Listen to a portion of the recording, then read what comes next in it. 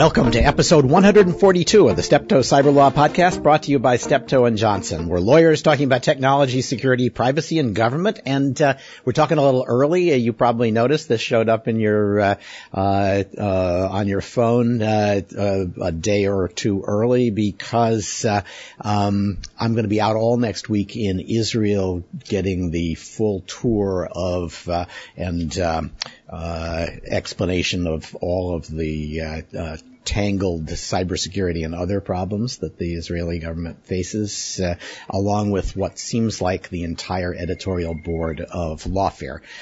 So knowing I was going to miss Monday, we moved everything to Friday, and hopefully we'll get this out on Friday. Our guest today is Kiersten Todt, the Executive Director of the Presidential Commission on Enhancing National Security. This is the Obama administration's commission, which was set up expressly to deliver recommendations after the election on what the next administration should do on cybersecurity. One wonders whether they had this next administration in mind, but the commission has delivered its report, and we talked to Kiersten about the recommendations of the report. For the news roundup, we have Michael Vatis with us, formerly with the FBI and the Justice Department, now a partner in our New York office, and Stephanie Roy, a partner in Steptoe's telecom, internet, and media practice, who is going to explain what net neutrality was and what it will become. And I'm Stewart Baker, formerly with the NSA and DHS, holding the record for returning to Steptoe to practice law more times than any other lawyer. Let's jump right in. Russia is not going away. And the dispute over Russia's role in the election is not going away. A number of Democrats, not surprisingly, want to investigate Russia's role in the election, but they're not alone. Lindsey Graham, a Republican senator, has said he's eager to pursue this and to punish Russia for what he believes its role in the election was. And meanwhile, President-elect Trump is still casting serious doubt on the attribution of those hacks and disclosures to Russia, suggesting that it was political rather than real news. So once again, President-elect is taking a left-wing meme, fake news, and turning it around on the left in his now patented method.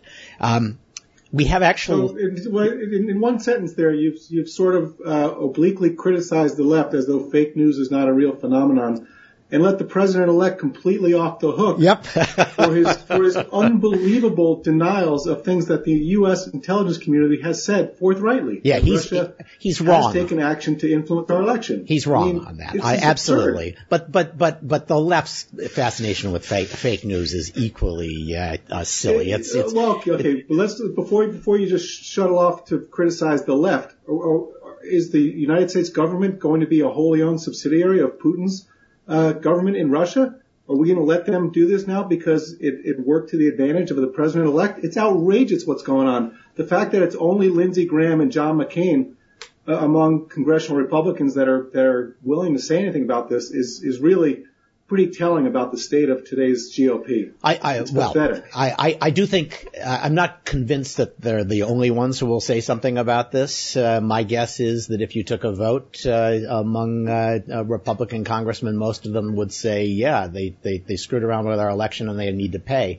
And I'd like to see an investigation.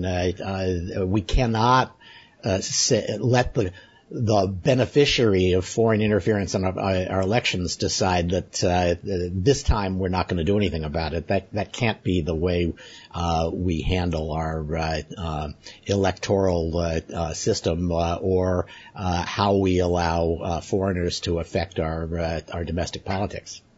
Yeah, next time it could be the Chinese in favor Now of the I agree with Democrats, you. and God forbid that. Yes, I have no doubt, and I'm still not quite sure who the North Koreans prefer. No, I'm not yet either.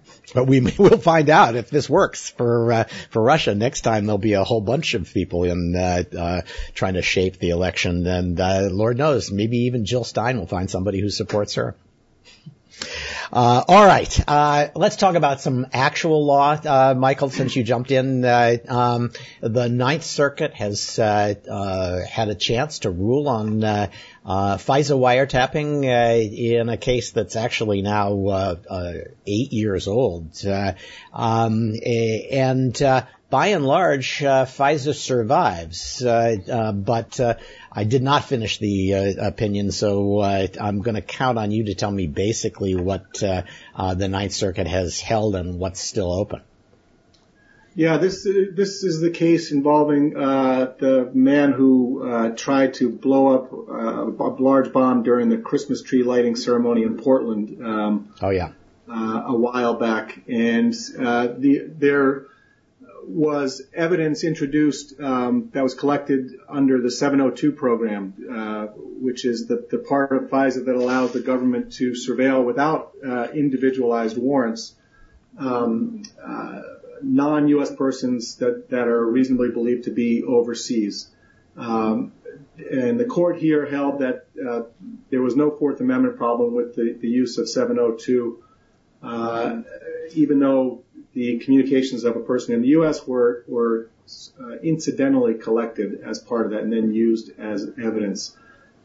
It's a fairly narrow opinion in the sense that the court did not examine another aspect of 702, which some people find more troubling, which is when evidence that's been collected under 702 is specifically queried to find communications of U.S. persons. That was not at issue in this case, so the court didn't address that other aspect that's been raised about 702. One of the things I found surprising and somewhat troubling in this opinion, though, which has been largely overlooked, is that the court said that people have a diminished expectation of privacy when they send an email, because there's always a risk that the person you send it to could disclose it. It didn't say that means that the government never needs a warrant anytime it's getting someone's email, but it's not clear how far the court would take that principle that people have a diminished expectation of privacy in email communications, as opposed to your evanescent communications orally, or your Snapchat photos of whatever you want to communicate that day. Right. The opinion could be read as confining the analysis to emails that have already been received by the intended recipient. Mm-hmm. So you may have a greater expectation of privacy while the email is still in transmission for fractions of a second. But once it arrives, you have a diminished expectation of privacy. Michael, go ahead. As someone who doesn't practice in this particular field, how does that compare to our expectations of privacy in a sealed letter via the U.S. Postal Service? Well, if it's still in transmission in the post office, it gets lots of protection. The outside of the envelope gets a lot less. Once it's been opened by the recipient, it's subpoenable. But it's subject to the recipient's expectations of privacy as well. In that case, yes. Yeah. But it's an excellent point, because that's precisely the analogy that the court made. It said we treat emails like letters, and once it arrives at the recipient, the sender no longer has a reasonable, or has at least a diminished expectation of privacy. Well, that's consistent with real life, right? We've spent 20 years learning that emails are going to come back to bite us, and we ought to stop and read it one last time before we send it, because we never know where it's going to be forwarded after we've hit send. And so as a practical matter, you do write those emails with at least at the back of your mind the possibility that it's going to end up someplace other than the hands of the recipient. Right. But it shows, it's another example of the third party doctrine being really fundamental to Fourth Amendment jurisprudence, but courts are all over the place on how far that doctrine extends. So it's going to take years before we get anywhere close to a resolution on this. And lawyers will be employed the entire time. So there's lots to like in this. All right. We now have a new secretary proposed for the Department of Homeland Security, General John Kelly.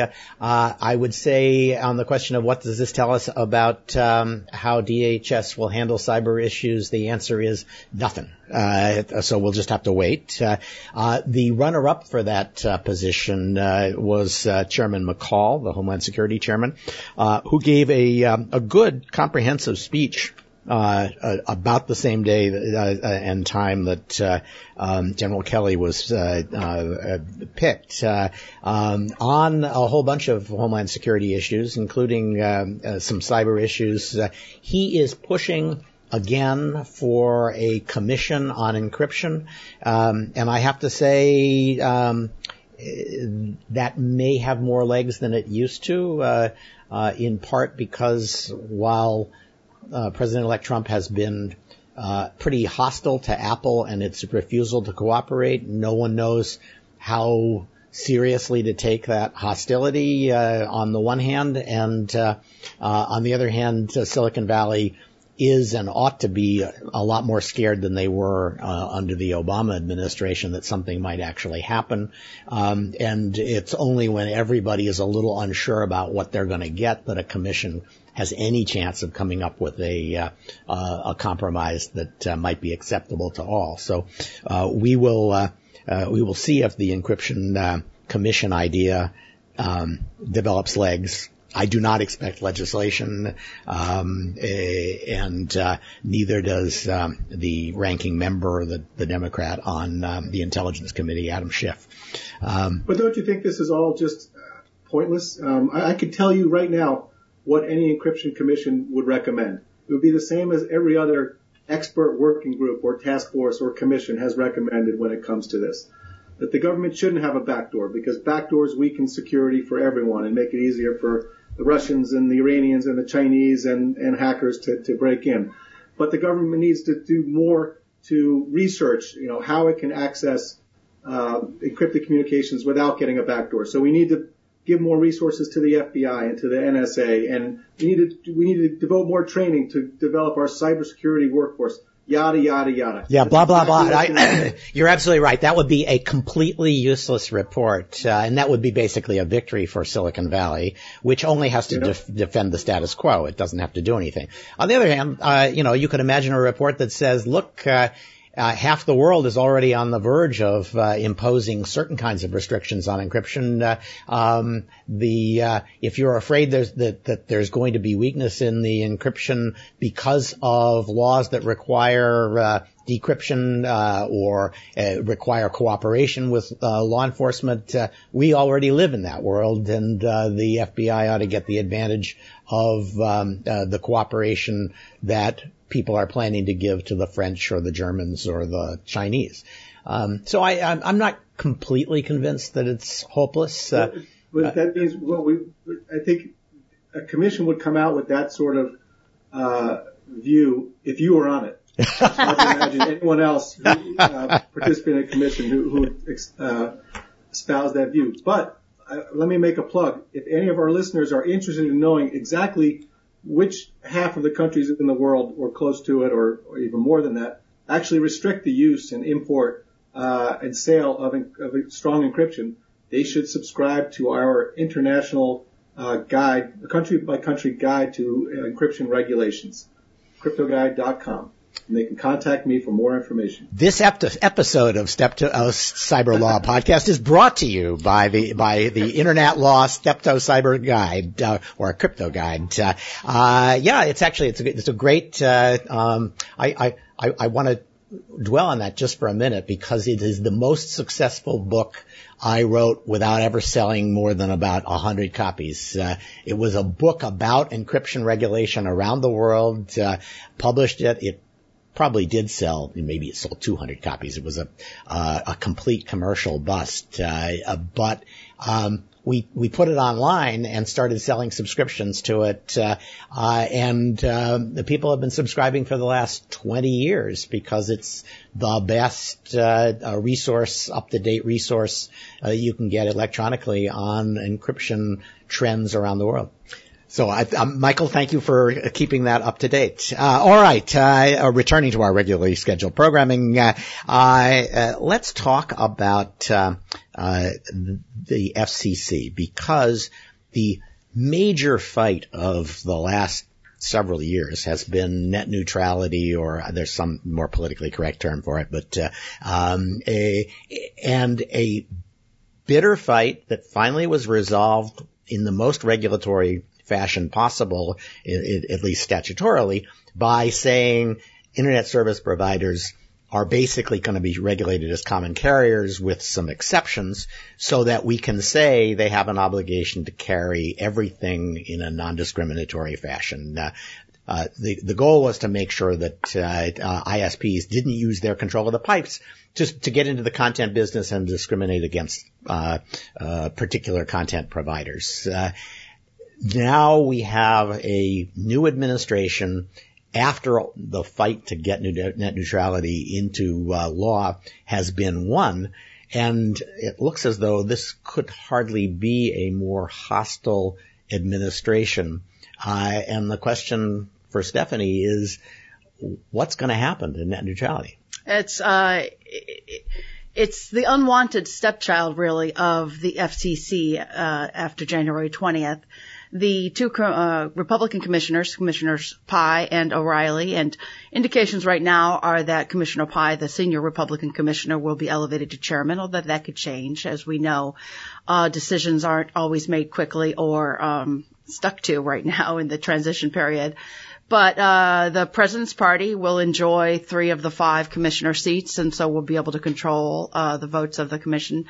And Pai and O'Reilly are both on record as pretty hostile to the net neutrality, have been the entire time that the commission has been considering it. I actually began my career here at Steptoe helping comment on, the notice of inquiry from the FCC about how it should contemplate ensuring open pipes for third-party content over the Internet. And here we are today, and it looks like it's going to go away. But the question is how? There are a number of ways. First, it's the rules which came out in 2015 are in force right now. So they've been in force for a year and a half. Right. And they'll be in force for quite some time until whatever action is taken to undo them. And yes, we have every indication that some action will be taken to undo them. So to undo them, they'd have to go through the entire rule writing process again. Right? It's a little bit of an open question. There is a petition for reconsideration in the docket, still pending. Yes, all right. Although there are petitions complaining that the FCC did not go far enough. Right. In imposing obligations. They wanted rate regulation. Those people, the people who filed those, are frantically trying to get them back. But this may not be in the collective consciousness that much, but the rules are still pending. The D.C. Circuit upheld the rules in its the initial appeal from some of the telecom companies and cable companies, but they filed a petition for reconsideration, asking for en banc review and for a panel review. The FCC did. No. The AT&T. Yeah, the opponents of the rules. Yes. And that request for another review is still pending at the D.C. Circuit. So you could come in theory, the commission could come in and confess error, said we won, but we didn't really want to. No, the briefing is over at that. Right. So, those of us that have worked for 7+ years to get the rules in place at least don't have to face that immediately. But if the en banc review is granted, there would be another set of briefings, and of course, we don't expect the FCC to defend. Right. Of course, there's a question of could somebody else come in to defend, like easily. Congress and DOMA. Could the interveners, which Steptoe represents, come in and defend? Of course they could. And that's what we'd likely to do. But the question is it be worth it? Because who wants to spend the money on something that might that's going to be taken apart in another manner anyways. Well, and worst case, I suppose, but the longest haul is going back through the same process that led to the rules and taking them off the exactly. The books. Another rulemaking proceeding, but there's also arguably a congressional solution would be quicker. Yes. They've been contemplating a full rewrite of the Communications Act, but that would take some time, and given the legislative agenda of the incoming administration and the Republicans in Congress now with control of both the upper and lower chambers, I question how much priority something like that is actually going to get. But actually, a congressional solution is likely to be more favored by net neutrality supporters at this point, I think, than regulatory. Because they thought they would they think they would get something. Right, like a preservation of the no blocking, for example. But what is sure to go away at some point over the next few years is the classification of Internet access service as a common carriage service, as a utility, which is really what gets you the meat, because that gets you civil litigation capability. And you don't have to always seek redress from the FCC itself.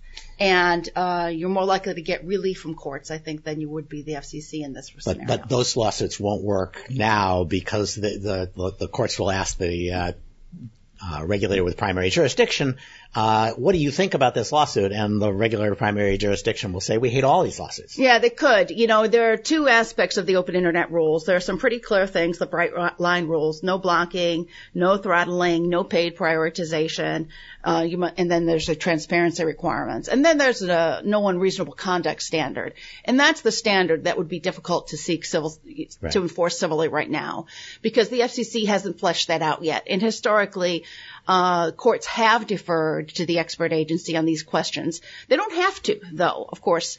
It's a prudential common law doctrine. It's not something that has to be followed, so it's an abuse of discretion standard on review. You know, so there are those of us out there that might argue that the court should take it up. Okay. But I have to say that it's not looking bright. At minimum, the stepchild would be shuttled off to boarding school. So let me ask a question, because the stepchild has a half-brother that is directly relevant here, and that is cybersecurity authority, the sort of unanticipated consequence of pursuing regulation as a common carrier is that the FCC acquired enormous jurisdiction over the security of the ISPs, and I'm not sure that while that wasn't the intent, I'm not sure this FCC or this administration is going to want to give that up. The flip side, yeah, because if they're not common carriers, the oversight goes back to the FTC, which is not viewed that favorably by the incoming administration itself. Matter of fact, certainly not by the FCC commissioners. Well, and that is a general conduct standard again at the FTC. They just enforce that. So one might argue that the common carriers would prefer a more specific regulatory regime like they could encounter at the FCC. But you're right. And if that common carriage is overturned, the FTC, they have to basically have reasonable business practices. And absent national security and privacy legislation, that's where the jurisdiction will lie. Yeah. Okay. Well, so you're not going to be out of work after all, it turns out. Well, you know, we're still waiting bated breath. All right. Well, let's turn to our interview. Kiersten Todt is the executive director of the Presidential Commission on Enhancing National Security and has a long history in working in government. This is your first commission, though, right? It is. Yeah, well, I'm going to ask you. And I guess the joke after that is, will it be your last?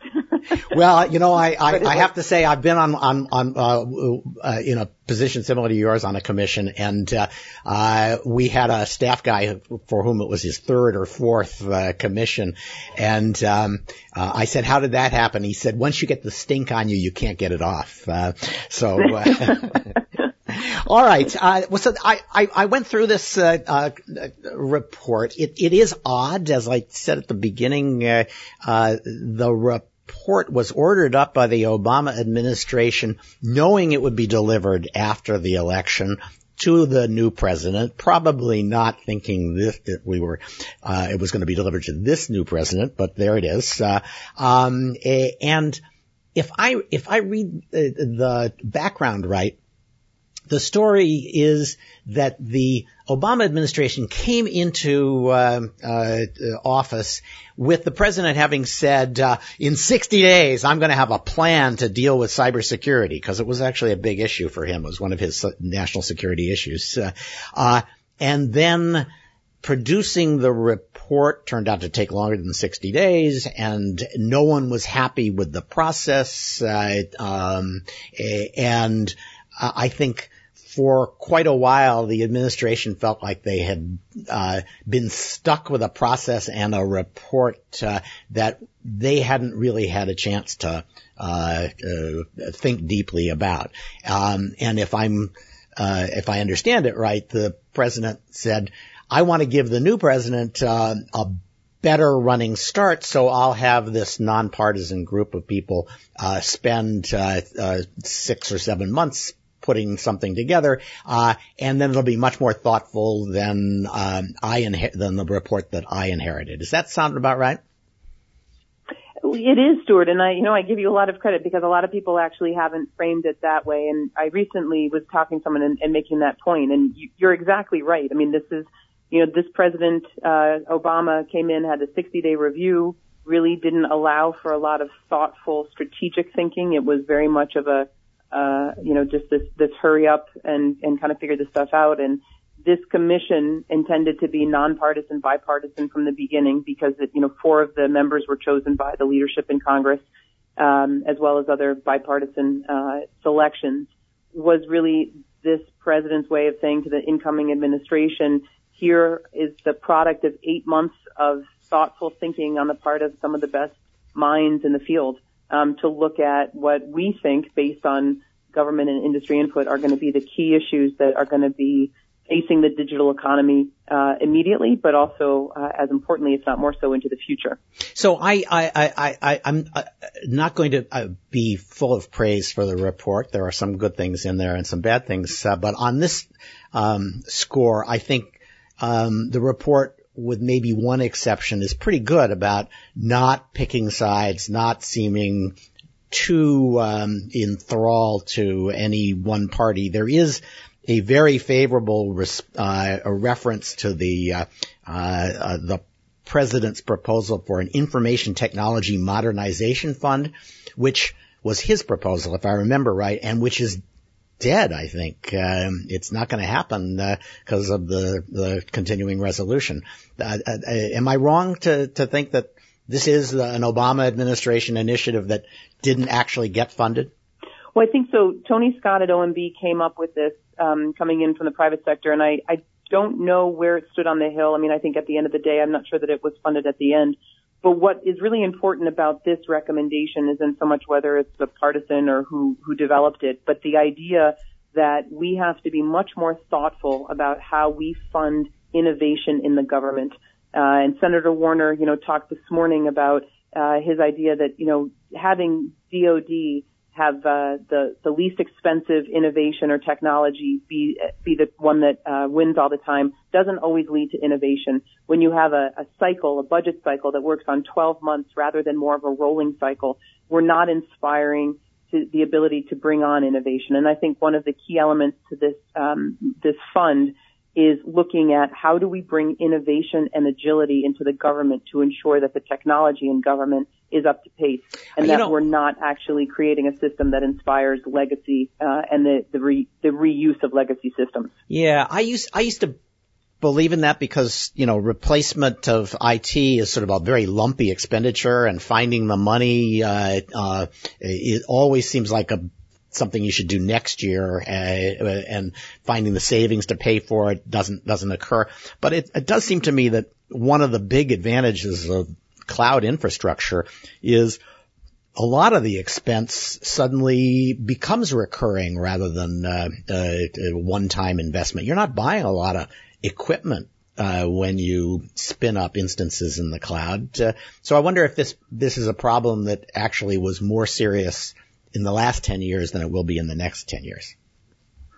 Well, I think if we could be ensured that the government would be moving to the cloud across the board quickly, then, to your point, the issues, you have to look at where the issues are. I think that's one of the reasons why the commission looked at the structure of government to say there are things we could be doing, whether it's a shared services network, whether it's ensuring that cybersecurity and infrastructure protection functions are integrated into a civilian agency. There are a lot of pieces here, and so we can't pull one or two out to mean something bigger than the picture.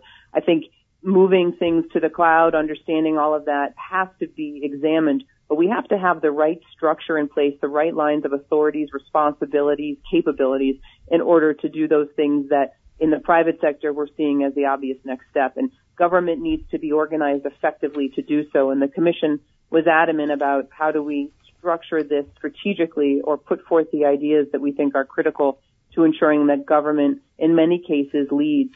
Doesn't always have to be the leader. It certainly can't fall behind. It needs to be keeping up, but in most cases it should be able to lead. So you've got about 6 big themes here, and that's one of them, that the government needs to be better organized to deal with security issues, and that's it's hard to argue with that. But and there are a couple of things, that yes, there should be an assistant to the president for cybersecurity, and he or she ought to report to the National Security Advisor, not somebody else, or not 16 other people. But boy, you guys just punted. You said Congress should consolidate cybersecurity infrastructure protection under the oversight of a single federal agency, which of course it largely is for the civilian sector by law at DHS, but DHS's name doesn't appear. It's remarkably silent on what department ought to get this. Was there actually a debate about whether all of that work that DHS is doing now should be moved someplace else? Well, I think for inside the Beltway, and I know for you as the first assistant secretary within DHS, it is remarkably not there. But I think if you look at this document from the strategic perspective of laying this out for an incoming administration, one of the tensions and the reconciliation that the commission, I think, did a tremendous job at was knowing when to be strategic in a way that could put forth actions that could be thoughtfully interpreted depending upon the structures that were there, and also knowing when to be prescriptive. And the key here is obviously it's a civilian agency. I think for all intents and purposes, as people read this, they know, for those inside the Beltway that are familiar with the structure are aware of the legislation that went up to the Hill. So it's not that DHS is notably absent. This is more, clearly this was intended to be for DHS, but the idea in laying out, sometimes when you label an agency, it can distract from the actual substance of the recommendation. Well, maybe, but wait a minute. But, look, come on. I'm reading through this. You've got about 40, 50 recommendations, and it name checks every agency in government. It reads like like a State of the Union address, where the most important thing is to get your agency mentioned. You've got OSTP in here, for God's sake, and NIST and NCP and DHS is mentioned elsewhere. Well, the Department of Justice. NCP is a new program. Okay, NCP sorry, I apologize. You're right. Is a new program. The FTC gets a name check. My favorite or least favorite was the name check to OPM, where you say that OPM should establish a presidential cybersecurity fellows program. Tell me there weren't raised eyebrows and actual guffaws in the commission meeting room when that recommendation came up. Surely OPM is the last place. Let me push back a little. If you're going to pull that one out I think where it's interesting, there was a group of people that came out at the beginning of this commission that it's always very easy to go into the negative pile, right? Like, yep. How is another commission going to do something good? Oh, why are you doing that? But if you actually, and I think if you look at the input particularly from industry as well as from government, although government has to be, there are a lot of priorities right now for government. Reading a commission and giving a feedback on it immediately isn't the most important one. But if you look at what we're doing well across the board in industry and the private sector and government and what's not doing well, OPM, you can't possibly argue that the Presidential Management Fellows Program isn't one of the more successful workforce programs that agency has created and that government has. So it's not there was absolutely no guffaw or rolled eyes when you're saying, okay, let's take a program that's working successfully. It's attracting people out of graduate school, bright, talented people. If you look at the acceptance rate of that program, you have some bright minds that aren't getting accepted because it's so competitive. So you take an effective program like that's working well, and now let's focus it to cybersecurity. And that particular recommendation says not only looking at it for recent graduates, but let's also take a look at mid-careers. And you look at these successful public policy mid-career programs who pull people out of what they're currently doing, give them a surge of skill set, expertise, and knowledge learning. And it works well. So, I think I completely agree. I don't have an objection to that because I'm a big believer that really all the good people in cybersecurity are self-taught in substantial respects. But if there was ever a recommendation where silence about the particular agency that would actually be responsible for it might have been appropriate, I think this is one. OPM is just not where you look for cybersecurity. But they're totally unrelated, Stuart. Pardon? Well, so no, I don't think so, because if you are truly looking at the merits of that program is about interdisciplinary. It's about rotations throughout government. So OPM is the Office of Personnel and Management. So at a bare minimum, any program that deals with personnel management for the government is going to go through that agency. It has very little to do with the cybersecurity capabilities of that agency. But as we often say, too, the best place to go is the place, your most secure credit card transaction is going to be a target after something has happened. So, from a human nature perspective, to make that argument, no one's going to be more sensitive to their security right now than OPM, other than the government writ large. But that's a little bit of apples and oranges, because this is not about a cybersecurity capability of the agency. It's about developing cybersecurity talent throughout government and being able to exchange that talent across several agencies. So let me say what I thought was good about this report, because I don't mean to be completely critical, although I will make fun of a few things. It is as a menu of, or maybe an agenda, it's pretty well done. That is to say, many of us might disagree with some of these recommendations, but the idea that those recommendations ought to be evaluated by the new team makes a lot of sense. This is a more detailed transition plan than the administration that's coming in probably has right now. My guess is that the best way for the cyber transition team to go forward would be to take all of your headings and maybe even the gist of the recommendation and write their own set of recommendations under each of those headings, because they're not going to do all the things that you say, and some of the things that you suggest are either not likely to be particularly useful or maybe even actively not such great ideas, but some of them are good ideas. The new team has to evaluate it, and you've done a service by saying these are all topics that sooner or later you're going to face, Trump administration. You might as well get started on them now. So I realize that's fake praise, but it is praise. That is, clearly being able to lay out a roadmap on key issues from people all over the country that are working on this, both industry and government, and who are doing this for their day jobs and understand the trade-offs is important. And this was a unique group of individuals to do so. So did you end up having to do a big chunk of the drafting? That is the usual role for either the general counsel or the executive director, and I'm guessing that it fell to you and maybe a couple of people to take all the great thinking that occurs in these meetings and turn it into prose. I would say what was unique, without a doubt, about this group of individuals is they were writing early on. I mean, we had all agreed, the commission had said, and this was part of the very beginning, that in order for this to get done on time is we would need to start writing initially.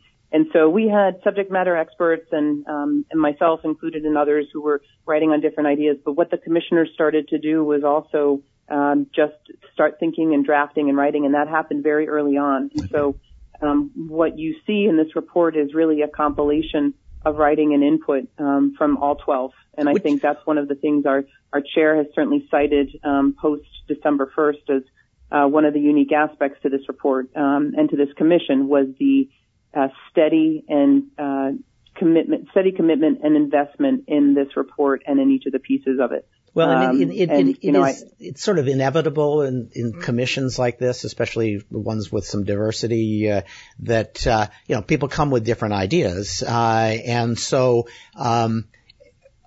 the value in them is that you end up with an agenda full of all the issues that people from a variety of perspectives might want to raise, which is why I think that it is valuable in that regard.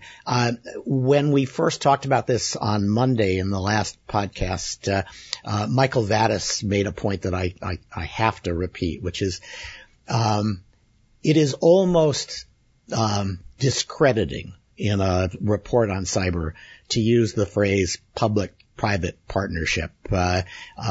We've been talking about that since the 90s, and it hasn't made our cybersecurity better.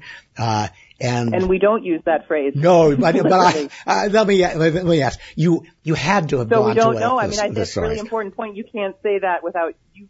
Tell me a place where you find that phrase in here. All right. Action item 1.1.1 says you ought to launch a private-public initiative. I don't think changing the order. But we did not use partnership. But we did not. I mean, you can't think that you're going to do anything with cybersecurity without engaging the public and the private. So if you have another way of talking about the public and private, then by all means. But if you look at this report, do a find and replace, you will in no place see, and Michael should have taken a closer look, no place see the words public-private partnership. I'm willing to bet you. I will bet you, Kiersten, that you did exactly that, and that in place of that, you put the words 1.1. You should collaborate. You should have a private-public initiative. The government should work closely with the private sector. The National Cybersecurity Private-Public Program. The private sector should launch a joint cybersecurity operation. There should be a formal collaboration with the government.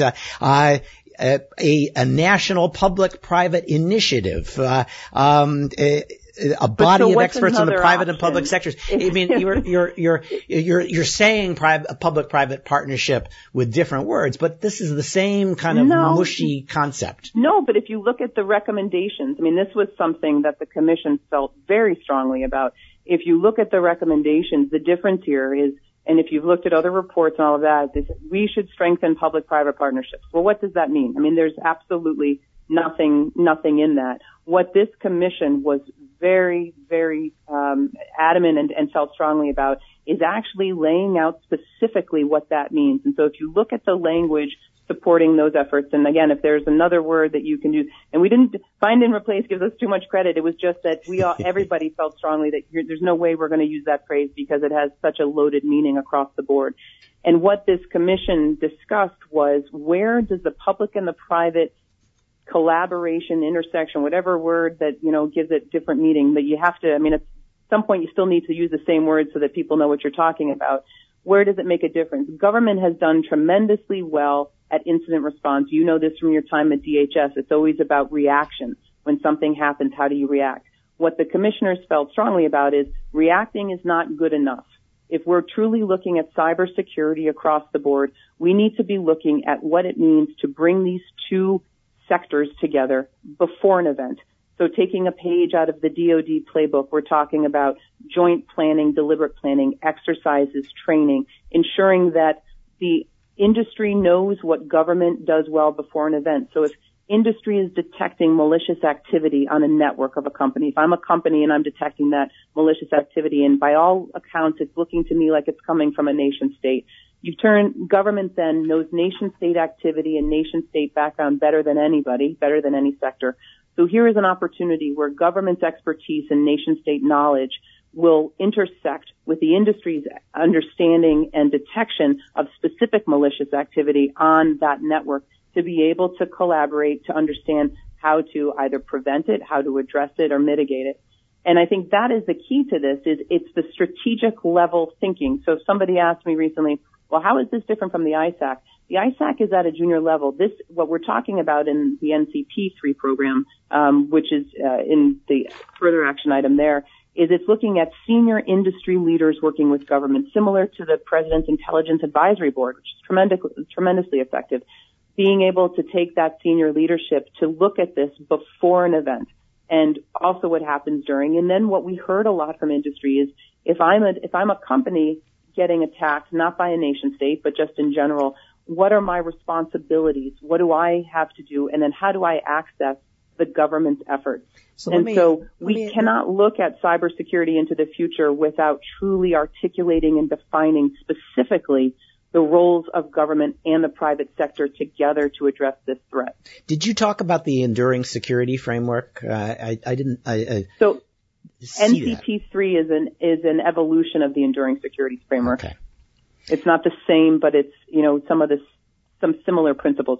So there's, you've mentioned the fact that I was at DHS a couple of times. I was also general counsel of the National Security Agency, so I tell people that I'm a child of a broken marriage. There's surprisingly little about NSA here, considering their expertise. In fact, the only reference in at least the recommendations that I saw was that their contributions to the curriculum that teaches people cybersecurity should continue and be built upon. The administration that's coming in has, the president-elect has said he's going to ask for DOD to tell him how it's going to defend our critical infrastructure against cyber attack. Do you think that that's inconsistent with the report, or is it just not a topic you discussed? So this report focused on the civilian side of things, and I think what the commission tried to do and how it looked at things across, in respect to relationship to DOD is obviously it's approaching and addressing the civilian side of cyber with the understanding that defense obviously has a key role. General Alexander was one of the commissioners, so obviously he brought the NSA perspective as well as other elements of defense. So we were acknowledging that through this, but the commission determined at the outset that this was only going to be a civilian report looking at how cyber integrates with civilian agencies. All right. So let me ask last question. What's your favorite recommendation? If you had to pick one, and I could, I know put you on the spot. Not your chairman's favorite recommendation, but the one that is closest to your heart. What is it? It's a good question. I mean, I would say the way that the commission talked in the deliberations and what we ended up with on IoT, I think because it cuts across all of these imperatives, but looking at the Internet of Things and this understanding. I mean, so this cuts into the consumer's responsibility for cybersecurity, industry's responsibility for cybersecurity. It looks at incentives. It talks about research and development. I think I like it because it threads in so many key pieces to this, and it very much is looking at the digital economy today as well as into the future. And a lot of the recommendations are woven between what is the immediate need as well as the longer term need. And this is probably, I will say that in that section, this commission's report comes closest to embracing regulation by saying nice things about the regulatory agencies and their authorities and use of the framework. It comes closer to embracing regulation than really the last 20 years of commission reports on this topic. So I would push back on that because I think the commission was actually pretty adamant about not looking at regulation. The one sentence in there that references regulation, I believe it's only one. What we talk about is we should let market forces do their job, both with industry and government. And if market forces fail, then you need to bring in incentives to ensure and catalyze the right development. When you're dealing with life-critical devices, driverless cars, pacemakers, if all of those things don't work, then the Commission did feel it was necessary to say then regulation is an obvious final step. But that was not in support of regulation. That was much more to say government and industry need to work together to figure this out. The same way that NIST said, during the process of the framework, this is your last best chance before regulation. It is more of the incentive actually than what the destination will be, because I think everybody feels pretty strongly and agrees that particularly when you're dealing with internet connected devices and looking at the proliferation of IoT devices, getting industry and government to figure this out together without having regulation immediately imposed on it isn't going to be the answer, but it's creating guidelines and direction to get to the most effective outcome. That's a public-private partnership where one party has 51% and the other has 49%, is my guess. You said it, not me. Okay. Last question. Are you planning any other events or discussions or publications around this, or is your work here done? No, I think, one of the other elements that's just impressive about this group of individuals is obviously they feel very invested in what was put forth here, and the idea of making sure that we educate and are briefing and trying to integrate these recommendations both into the public and private sector. So I'm hoping that we'll be able, and we're in the process right now of discussing doing some events around the country to talk about the report and some of the different aspects of it. And so figuring that out, we were obviously very focused on getting to last Friday, and now looking at what comes next and being able to define that. Well, you did a great job of explaining and, where necessary, defending the report. So, Kiersten Todt, thanks so much for that. Thanks also to Michael Vatis and Stephanie Roy for our news roundup. The Cyberlaw podcast is open to feedback, so send your questions, suggestions for candidates or topics to cyberlawpodcast@steptoe.com. Kiersten, because you didn't come here, you did not get one of our immensely valuable Cyberlaw podcast mugs. I will come by for that. You're welcome to do that. If I can get it later. Yes. We've had at least one listener write in to say, gee, how can I get those? I'm not sure we're going to sell them because I'm not sure that fits our business model very well. We'd have to sell a lot of them to pay for the time that I spent talking about it just now. But if you send us a suggestion for somebody we ought to interview, and we end up interviewing them, absolutely we'll give you a mug. And in fact, if we get enough of them, we'll hold a drawing and we'll send out mugs to more than one participant. So, Kiersten, you might get two. This has been episode 142 of the Steptoe Cyberlaw Podcast, brought to you by Steptoe & Johnson and by the Steptoe Crypto Guide. Coming up, we'll be joined by Matt Green, assistant professor at Johns Hopkins Information Security Institute. And if we get a chance to do an interview while we're in Israel, we'll make that a bonus episode. And we hope you'll join us for those and other interviews as we once again provide insights into the latest events in technology, security, privacy, and government.